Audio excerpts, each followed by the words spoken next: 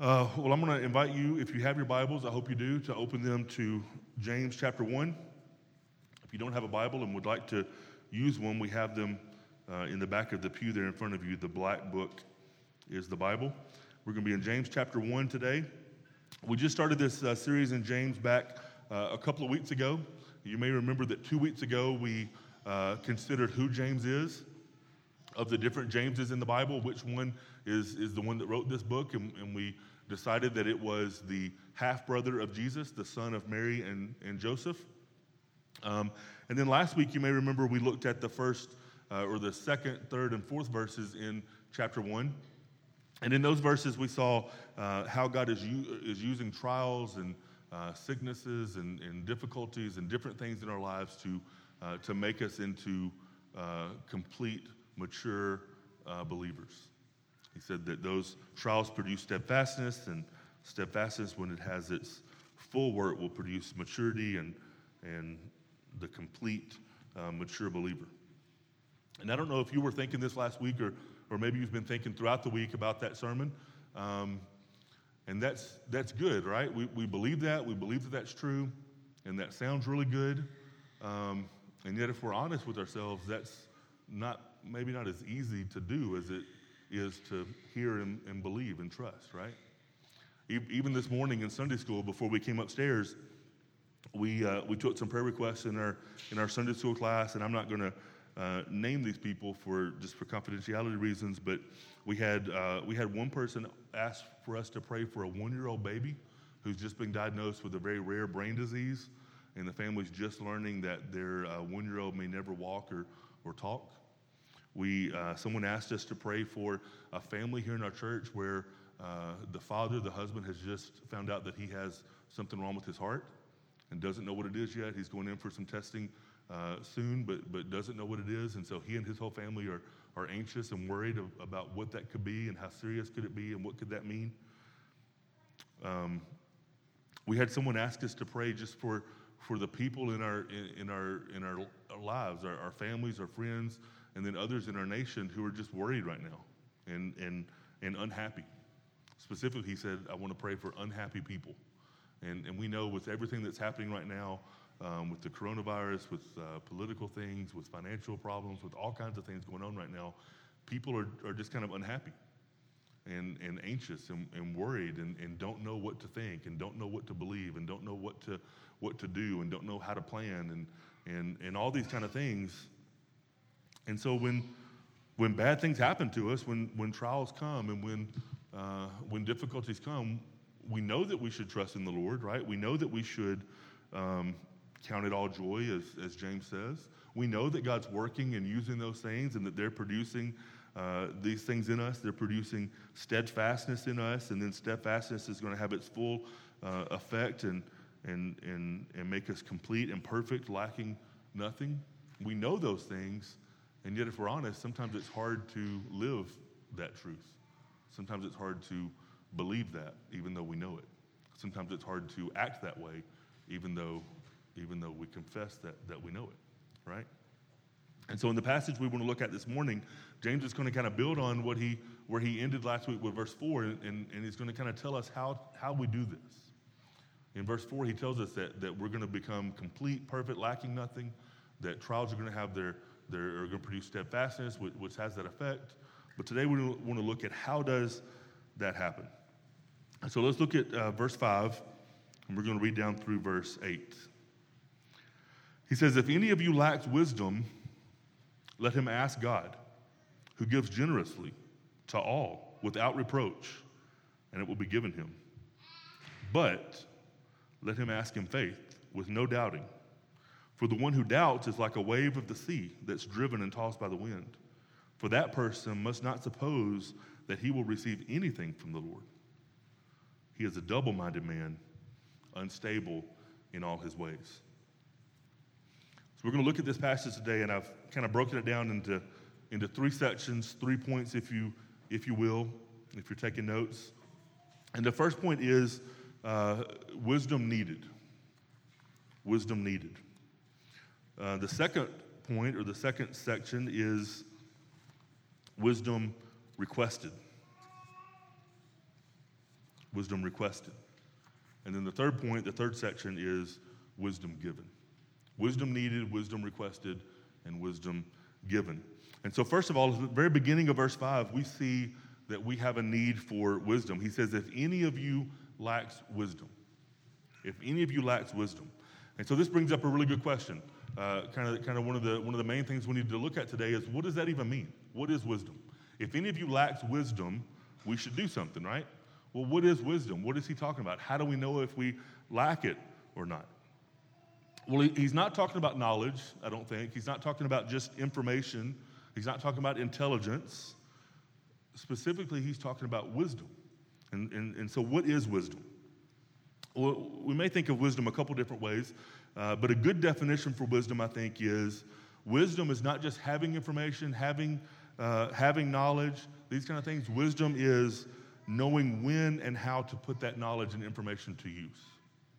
Wisdom is knowing when and how to put knowledge and information to use in the world where we live, right? You might have heard people talk about someone before, maybe someone talked about you like this before, but there's a difference between being book smart and having common sense, right? Somebody can be really, really smart, someone can be really intelligent, but not be very wise.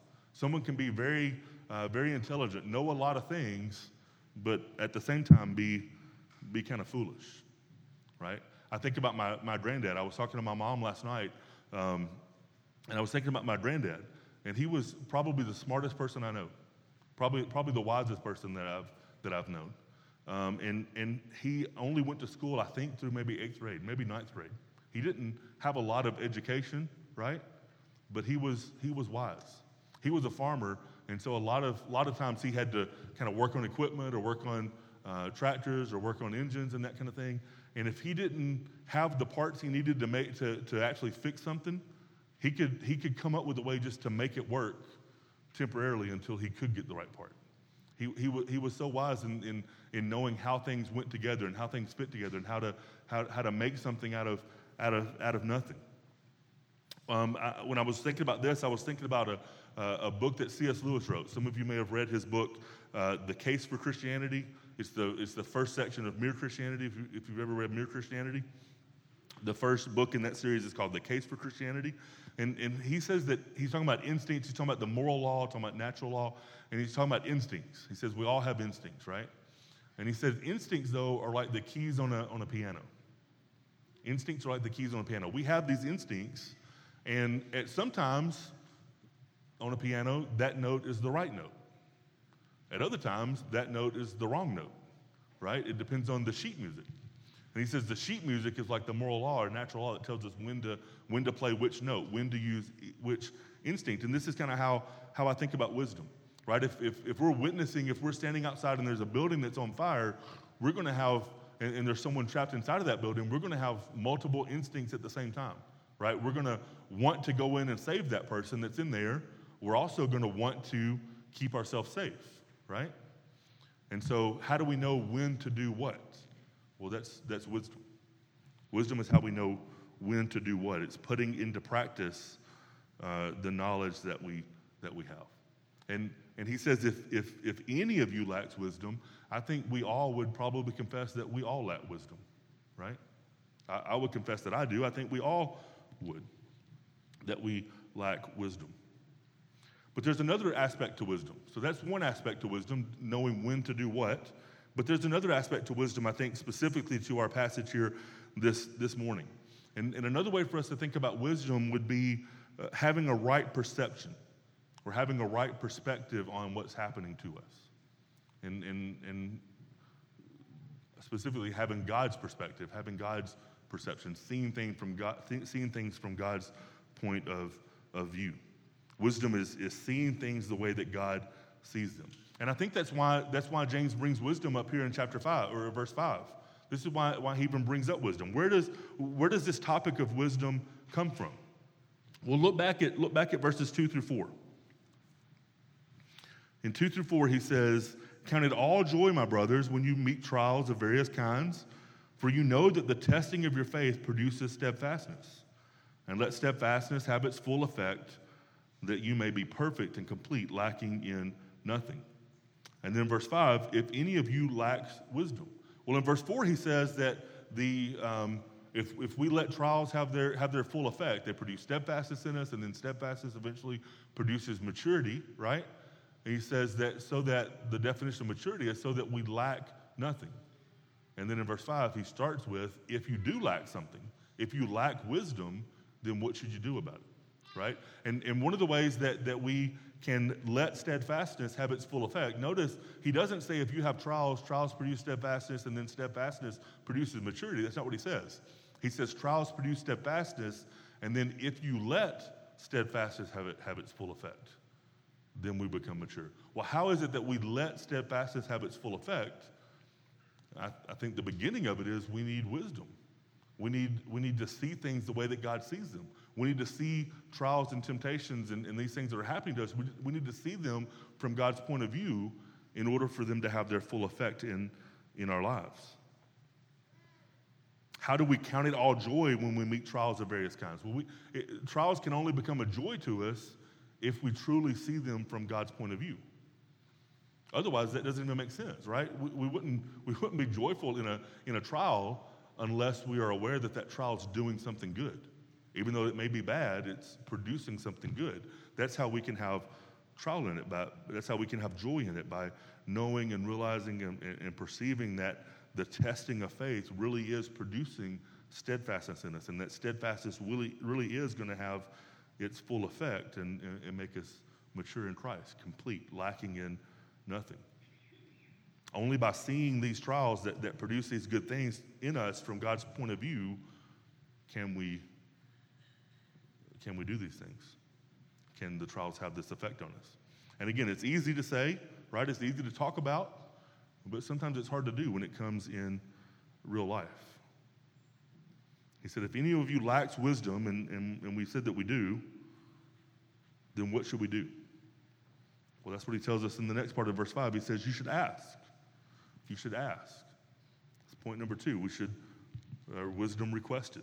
Wisdom needed. Now he tells us if we need it, we should request. We should ask God.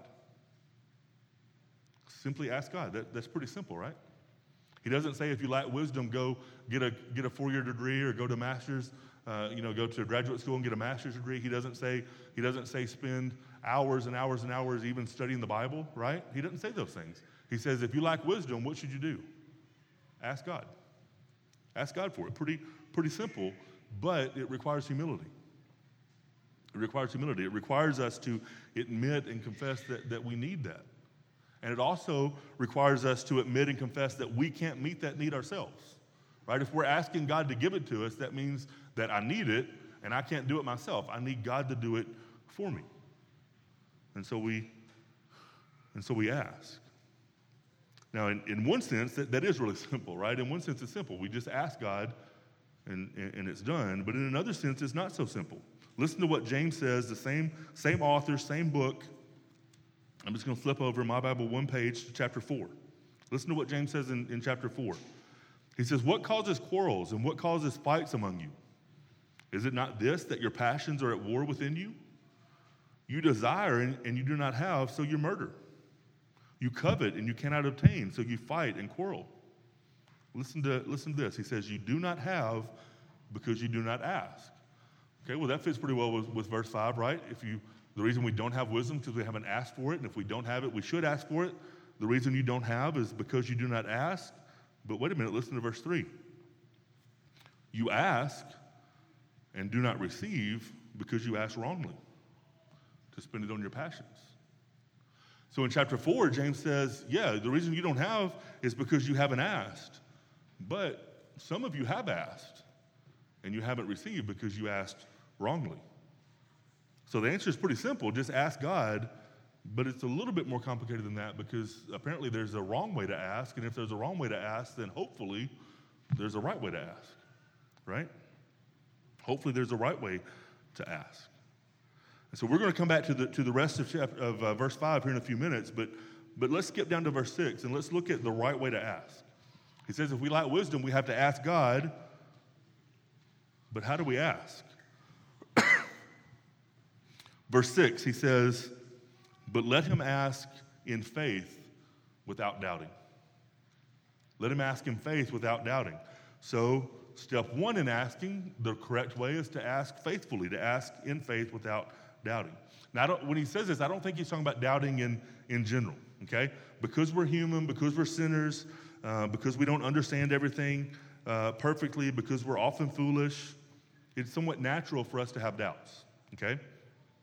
Especially at different times in life, especially in the midst of trials, when things are not going well, it's natural for us to have some doubts about what's going to happen, have some doubts about how things are going to turn out, have some doubts about what should we do, how should we act, how should we respond. I don't think that's what he's talking about here. The Psalms, if you read the Psalms are full of people expressing their doubts or their questions or their concerns to God. So I don't think that's what he's talking about here.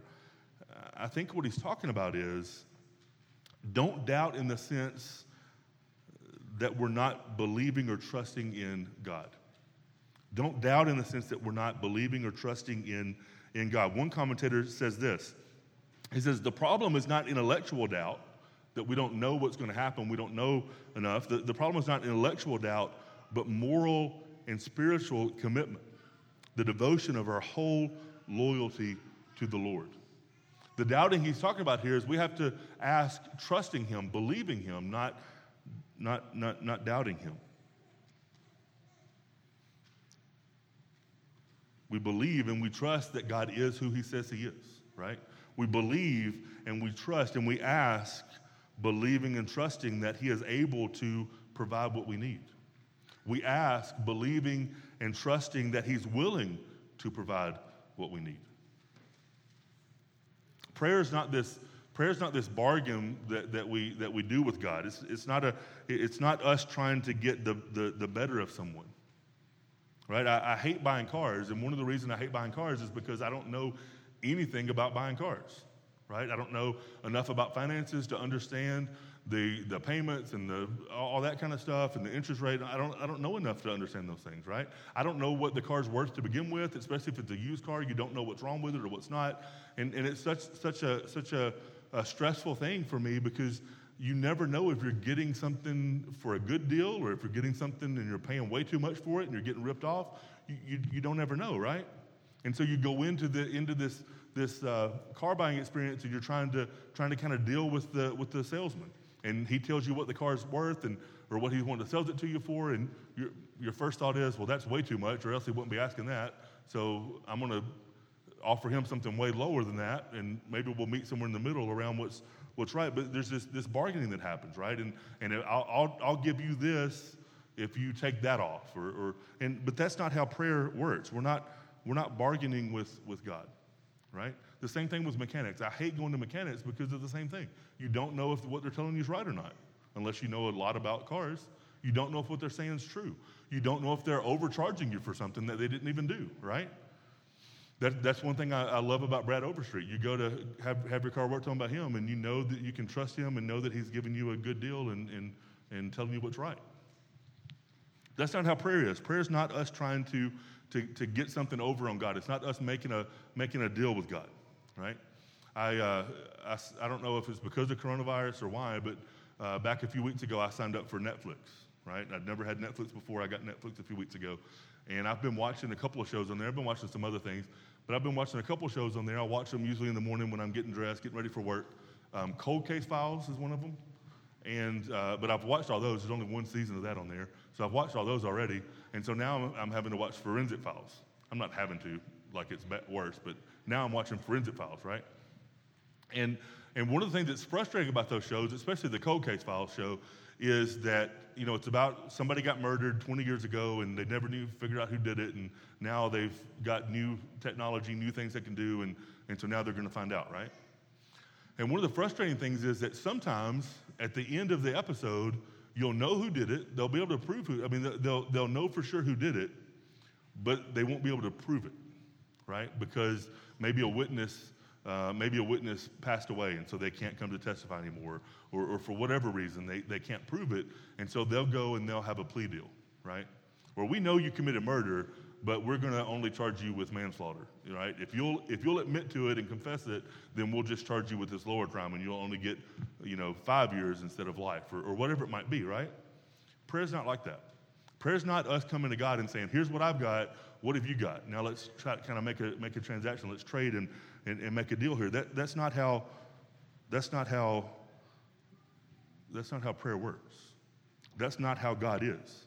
We don't have to approach him with our doubts and having questions in our mind, right? If I go to a mechanic, I'm gonna give them my car and say, hey, this is what it's doing. It might be this, I don't know what it is. And I go back, a week later, a few days later, whenever it is, and they say, hey, we did some tests, we found this out, this is what it is, here's how much it's gonna cost. And in the back of my mind, I'm kind of questioning, okay, is that reasonable? Does that sound right? Is that about how much I thought it was gonna cost? Are they ripping me off? Right? We don't have to go to God with these kind of doubts in the back of our minds. We don't have to go to God thinking, okay, well, here are my bargaining chips that I can offer him and see what's going to happen. That's not how prayer works. God is not like that. When we go back to verse 5, we're going to see that God's eager to answer our prayers, and he's eager to do good things for us. So we don't have to approach him in fear like many other religions do, right? Many religions teach their followers that in order for God to be pleased with them, in order for God to answer their prayers, in order for God to do things for them, they have to follow the right rituals, or they have to make the right sacrifice, or say the right words in exactly the right way in order to get God to answer them. But that's not how God really is. God's already offered the perfect sacrifice. God's already sent his son, Jesus, to make us right with him. Right? That sacrifice, the sacrifice of his son Jesus, makes him pleased with us. So I don't have to go offering something to him as a bargain for him to do something for me. God's eager to do good things for us. God's eager to answer our prayers. If we go to him and ask him for wisdom, and we do that believing and trusting that he's going to answer us, and that he's able to answer us, and that he's willing to answer us, we don't have to be questioning God's goodness in that. We should go in confidence, trusting him. Most of the Psalms I mentioned before, where some of the Psalms we have the psalmist expressing doubts and questions and concerns and that kind of thing, right? In most of those Psalms, those questions and concerns are kind of at the beginning, but by the end of the Psalm, the psalmist is expressing his trust in God. Even though I don't know how these things are working out, even though I have these questions, even though I'm worried about these things, even though I look around me and I see certain things happening and it doesn't seem right, yet in the end, I'm trusting that God is doing what's right. Yet in the end, I'm trusting that God is doing the right thing, the just thing. And that's how we come to him in prayer, right? We need wisdom. I've got these trials happening in my life. I've got these things going on that are bad, and I don't understand how they're working out. And I know that the word says they're going to be for my good, but I don't see how in the world this could work out for my good. And yet, God, I'm trusting that it will. Charles Spurgeon, who was a well-known pastor from England back some time ago, he said this. This is so good. Listen up. He said, God is too good to be unkind, and he is too wise to be mistaken. And when we cannot trace his hand, we must trust his heart. When we cannot trace his hand, we must trust his heart. What he means is, if you don't understand that, what he means is when we cannot trace his hand, when we can't see or understand exactly what God's doing, we can't see or understand exactly how God's working, we can still trust his heart. We can still trust his character. Even if I don't understand what God's doing in this situation, in this trial, in this bad time in my life, I don't understand what's happening, and yet I know that God is good, and so I know he must be doing something good. And I can trust that. And so I go to God in prayer trusting that. I go to God in prayer in faith, not doubting that. Not that I don't have questions, not that I don't have doubts, not that I'm not worried or anxious or have concerns, but I'm not doubting that. I'm not doubting God's character. I know that God is good, and I know that he will be good to me.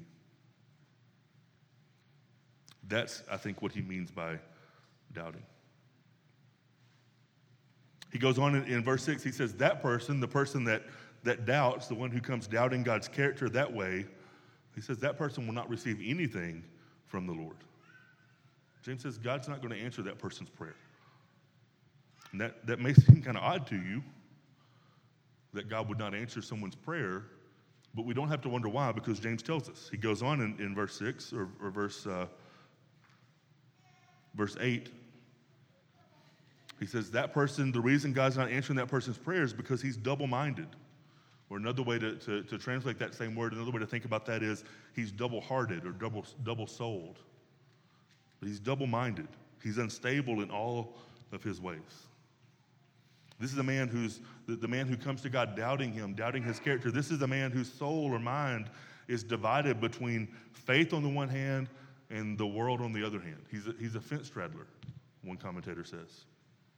And some of y'all have read Pilgrim's Progress, John Bunyan's book, Pilgrim's Progress. We had a book study on that back some time ago, and if you know that book, it's an allegory, and but it's very straightforward, and he's using these names of people and things in a very straightforward way, so that you can in most cases understand exactly what he's talking about. And so he names this person Mr. Facing Both Ways. The double-minded man, Mr. Facing Both Ways. Right? He can't decide. He's believing in God, but at the same time he's doubting God's character. He's wanting to follow God, but at the same time he's wanting to follow the world. This is the opposite of the one who is being complete or perfect or mature in verse 4. One commentator says this. He says, these are people who are unwilling to let go of the world and truly follow Christ, torn between sin and obedience, reluctant to let go of the pleasures of the world for the sake of discipleship. He goes on to say this description hits kind of close to home in an age of nominal Christians who attend church from time to time, perhaps even regularly, but who refuse to let God interfere with their daily lives and goals. So if this is who that person is, he's this double-minded man, unstable in all of his ways, who's doubting God's character, not sure if he can trust God or not trust God. Why would God not answer his prayer? How is that an explanation for why God's not answering his prayer? The answer, I think, is because he's not really praying.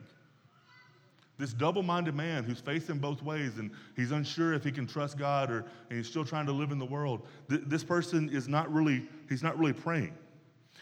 The essence of prayer, what it means to pray, is to call on God trustingly, to call out trustingly to God. If someone is not settled on and certain that God is real and that his character is what he says it is, then he's not really praying to God.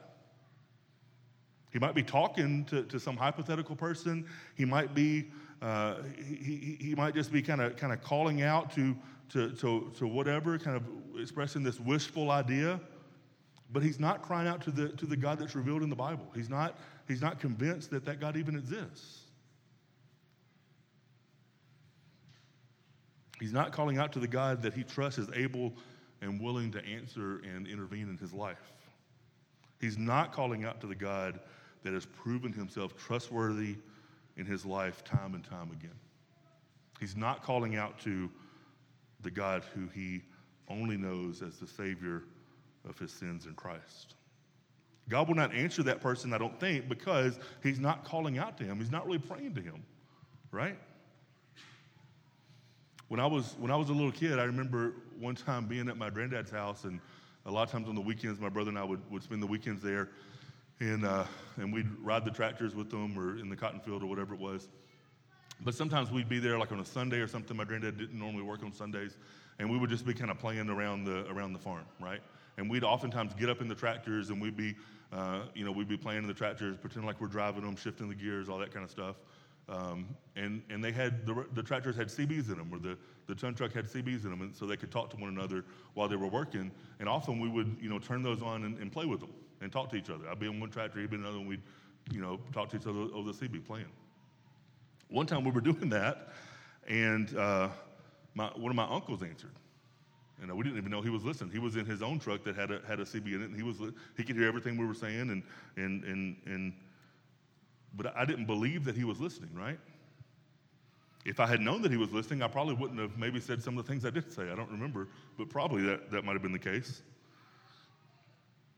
But I wasn't calling out to him on the radio because I didn't even think he was there. I didn't even believe that he was listening, right? That's like the double-minded man. He may be calling out, he may be voicing his need for help, but he's not calling out to anyone because he doesn't think anybody's listening. And God says he doesn't answer those kind of prayers. When we ask God for wisdom, he tells us to ask in faith without doubting. Because if we doubt his character, we doubt his goodness, we're like this double-minded man who's just kind of grasping at straws.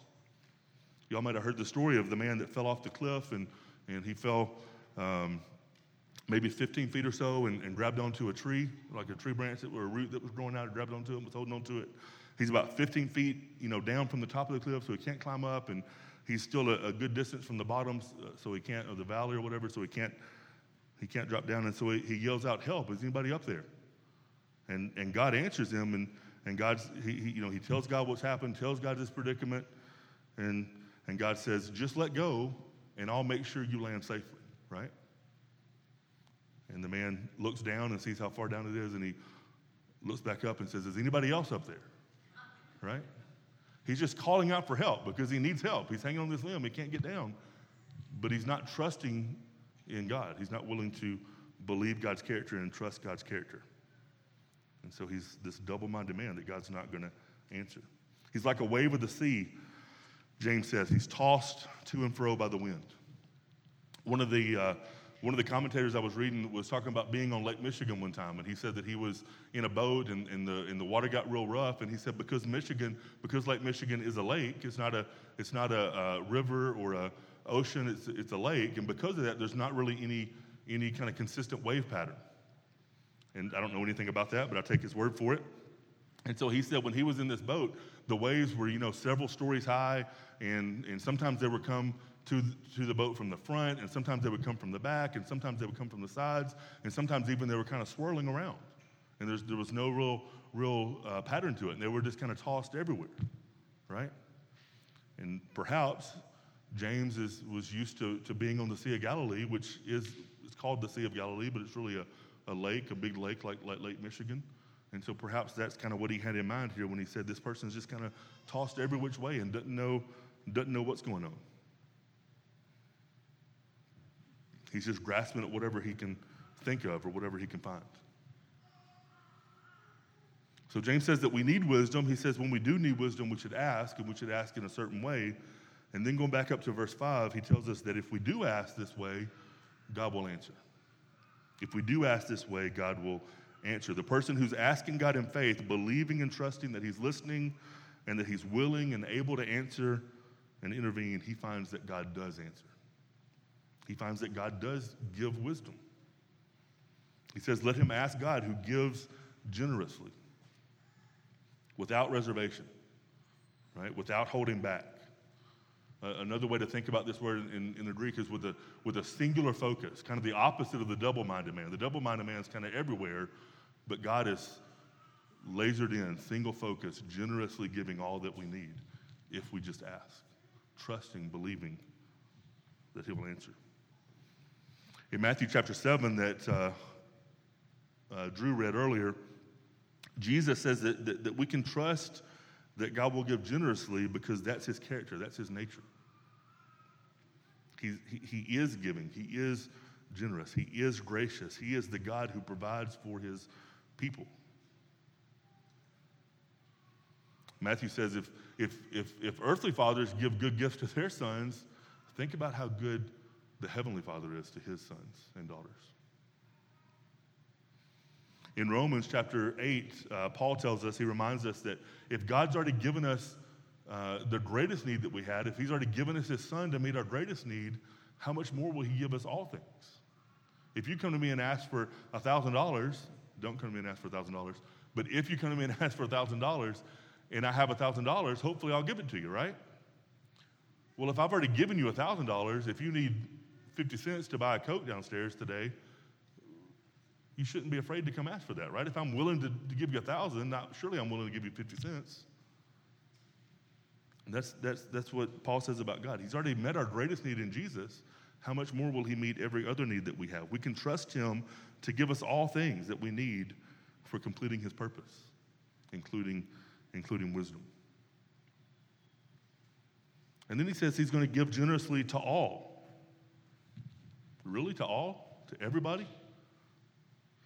Well, I think we can make a distinction here because he's already said there's a wrong way to ask. He's not going to give to the double-minded man, right? He's not going to give to the person who asked wrongly. So when we think about how he's going to give generously to all, we should think about it this way. He's not going to give to everyone, but he's going to give to anyone, right? He's not going to give to everyone because if you ask wrongly, that prayer is not going to be answered.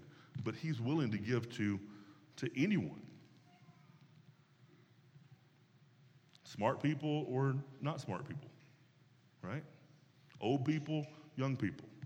Good people, bad people. People that wear masks and people that refuse to wear masks, right? UK fans and U of L fans who give to anyone if we come asking rightly. Sex or gender doesn't matter. He gives freely to men and women both. Nationality doesn't matter. He gives freely to Americans and Ecuadorians and Mexicans and Tarahumara people that we've worked with in Mexico. The French, the North Africans that Chris and Chrissy Underwood are working with. Race doesn't matter. He's doing this to all that come to him in faith, trusting that he is who he is, and he's able to do what he says he will do. We should be like God, by the way. God's generous in the way that he gives toward all people that come to him. We should be like God in this way. We should be generous to all people who need the gospel. We shouldn't have ideas or pictures in our mind of what a quote savable person looks like. God can save anyone, and we should give the gospel indiscriminately like that. It doesn't matter how they act, doesn't matter what they talk like, doesn't matter what someone dresses like. We shouldn't write anyone off as being too bad or too dirty or too different. And we should be generous with our church as well. Welcome any that are trusting in the Lord Jesus. Welcome any that are being saved by his blood. And not only welcome them to be a part of our church, but welcome them to actually get involved in the church, to participate in ministries, to speak up and be listened to at members' meetings, to serve on committees, to be open to the Lord calling anyone to serve as a deacon, to serve as an elder, pastor. And then finally, he says that God will give without reproach. He gives generously to all without reproach, even when reproach is deserved, right? Even when we're at fault for the need. God gives generously to those people who need wisdom because they were foolish before, right? He gives without reproach. He doesn't rub it in our face that we need something from him. This is an unbelievable story, but it's absolutely true. Back some years ago, this kind of makes me look a little bit bad, but please don't look at me bad. Back some years ago, I went through a couple of years where I had 4 wrecks in a row, okay? And not only did I have 4 wrecks in a row, but I totaled 4 cars in a row, okay? And this is a crazy story, but it's absolutely true. I was working at a Christian private school, okay? And I was driving this truck. Actually, the first car that I totaled had already been totaled once before because someone rear-ended me and totaled it, and I just kept driving it because it was still drivable for a few years. But then I rear-ended someone else, and then it was done, right? A family in the church gave me a car for free, okay? And I drove that car for, this makes me look bad, but please don't think bad of me. I drove that car for maybe 6 or 8 months, and I rear-ended someone and totaled that car. Listen, this is true. The same family gave me another car. That's true. And I drove that car for a while. I didn't total that one. That one, the transmission went out. Okay? And when the transmission went on that car, another family in the school sold me a car for like $400 that was worth well more than that, right? That's giving generously without reproach. I should have been reproached, right? Someone gave me a free car and I totaled it just because I wasn't paying attention and rear-ended somebody. It's not like it was my fault, right? But that's giving generously without reproach. James says if we need wisdom, we should ask God in the right way, trusting, believing that he is who he says he is, that he'll do what he says he'll do, and that he'll give freely to all, generously without reproach. We're about to sing our final song here today, and and we'll be finished with our service. But this is a time for you to kind of reflect on what James says. Maybe there's some kind of trial that you're going through right now. Maybe there's something difficult that you're facing right now. It could be because of the coronavirus. Maybe different things have happened. We know people whose weddings have been postponed and messed up. We know people who have had people in their family pass away and they were not able to attend a funeral because of it. Maybe you know someone who is sick with the virus. Maybe you know someone who's died from the virus. Maybe you're laid off from work and just your finances are really messed up because of it. And you don't know what God's doing. You don't know how that's working for your good. Trust him. Ask him to give you wisdom to understand. Maybe there's something going on in your family. Maybe there's some kind of division in your family and you're heartbroken over it. Maybe there's a problem in your marriage or something going on with your children. Maybe there's something wrong with your finances and it's not because of coronavirus. Maybe it's because of your own fault. And because you made some foolish decisions and now you're in this mess financially. God gives wisdom to you even without reproach, freely. Ask him for it. Maybe things are just not the way that you expected them to be.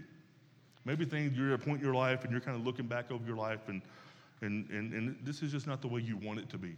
It's not the way you expected it will be at this point in your life. Pray to God. Ask him for wisdom.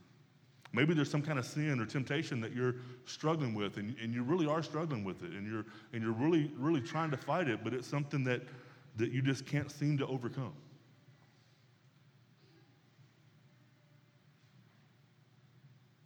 Maybe there's some kind of historical something in your life that happened 20, 30, 40 years ago, and you just haven't been able to get over it. Even now, looking back over that long of a time, you just can't figure out how it is that God's using that for your good. Pray to him and seek wisdom. Ask him for it, and he'll give it to you generously, without reproach, freely. As I was thinking about this week and kind of studying this passage this week, I was led to begin thinking about the cross, right? Because I think of Paul, where he's talking about the cross, the Son of God coming down and then being killed on a cross, and how he says that is a stumbling block to Jewish people, and he says it's foolishness to Gentile people.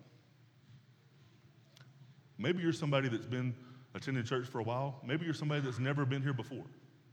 Maybe you're somebody that's never been to any church before. Maybe you've been thinking about it for years and years and years, and you want to believe, and you want the cross to be true. You want Jesus to be true, but you just can't understand how that could be true. It's foolishness to you. Pray that God will give you wisdom to understand that as well. Let's pray. Father God, we thank you so much for your word this morning. God, we thank you for James. God, we thank you for the promise of wisdom. And God, we confess that each of us needs wisdom in our lives. And God, I pray that you would answer our prayers. God, I pray that we would pray for wisdom and ask you and trust that you will answer that prayer. And God, I pray that you would honor your word, even as we know you will, as your word says, and give it to us generously and without reproach, and that we might understand what you're doing. And God, I pray that we would not just be super wise people. The purpose here is that we would have wisdom so that we would understand what's going on, so that then we would let steadfastness have its full effect and we would become mature in Christ. And God, we pray that you would do that in our lives, pray that you would do that in our church. It's in Jesus' name we pray. Amen. As we get ready to sing the last song, I'll be down here. If anybody wants to come up, we can talk about wisdom. If you want someone to pray with you, I'd be happy to do that. If you're that person that's been struggling with the gospel for some time, and you haven't believed, but you kind of want to believe, or you're not sure, I'd love to talk to you about that too. And perhaps you're somebody that's been attending here for a while, that's been around for some time, and you want to make this your church home, want to make me and the other pastors your pastors. We would love to talk to you about that this morning as well.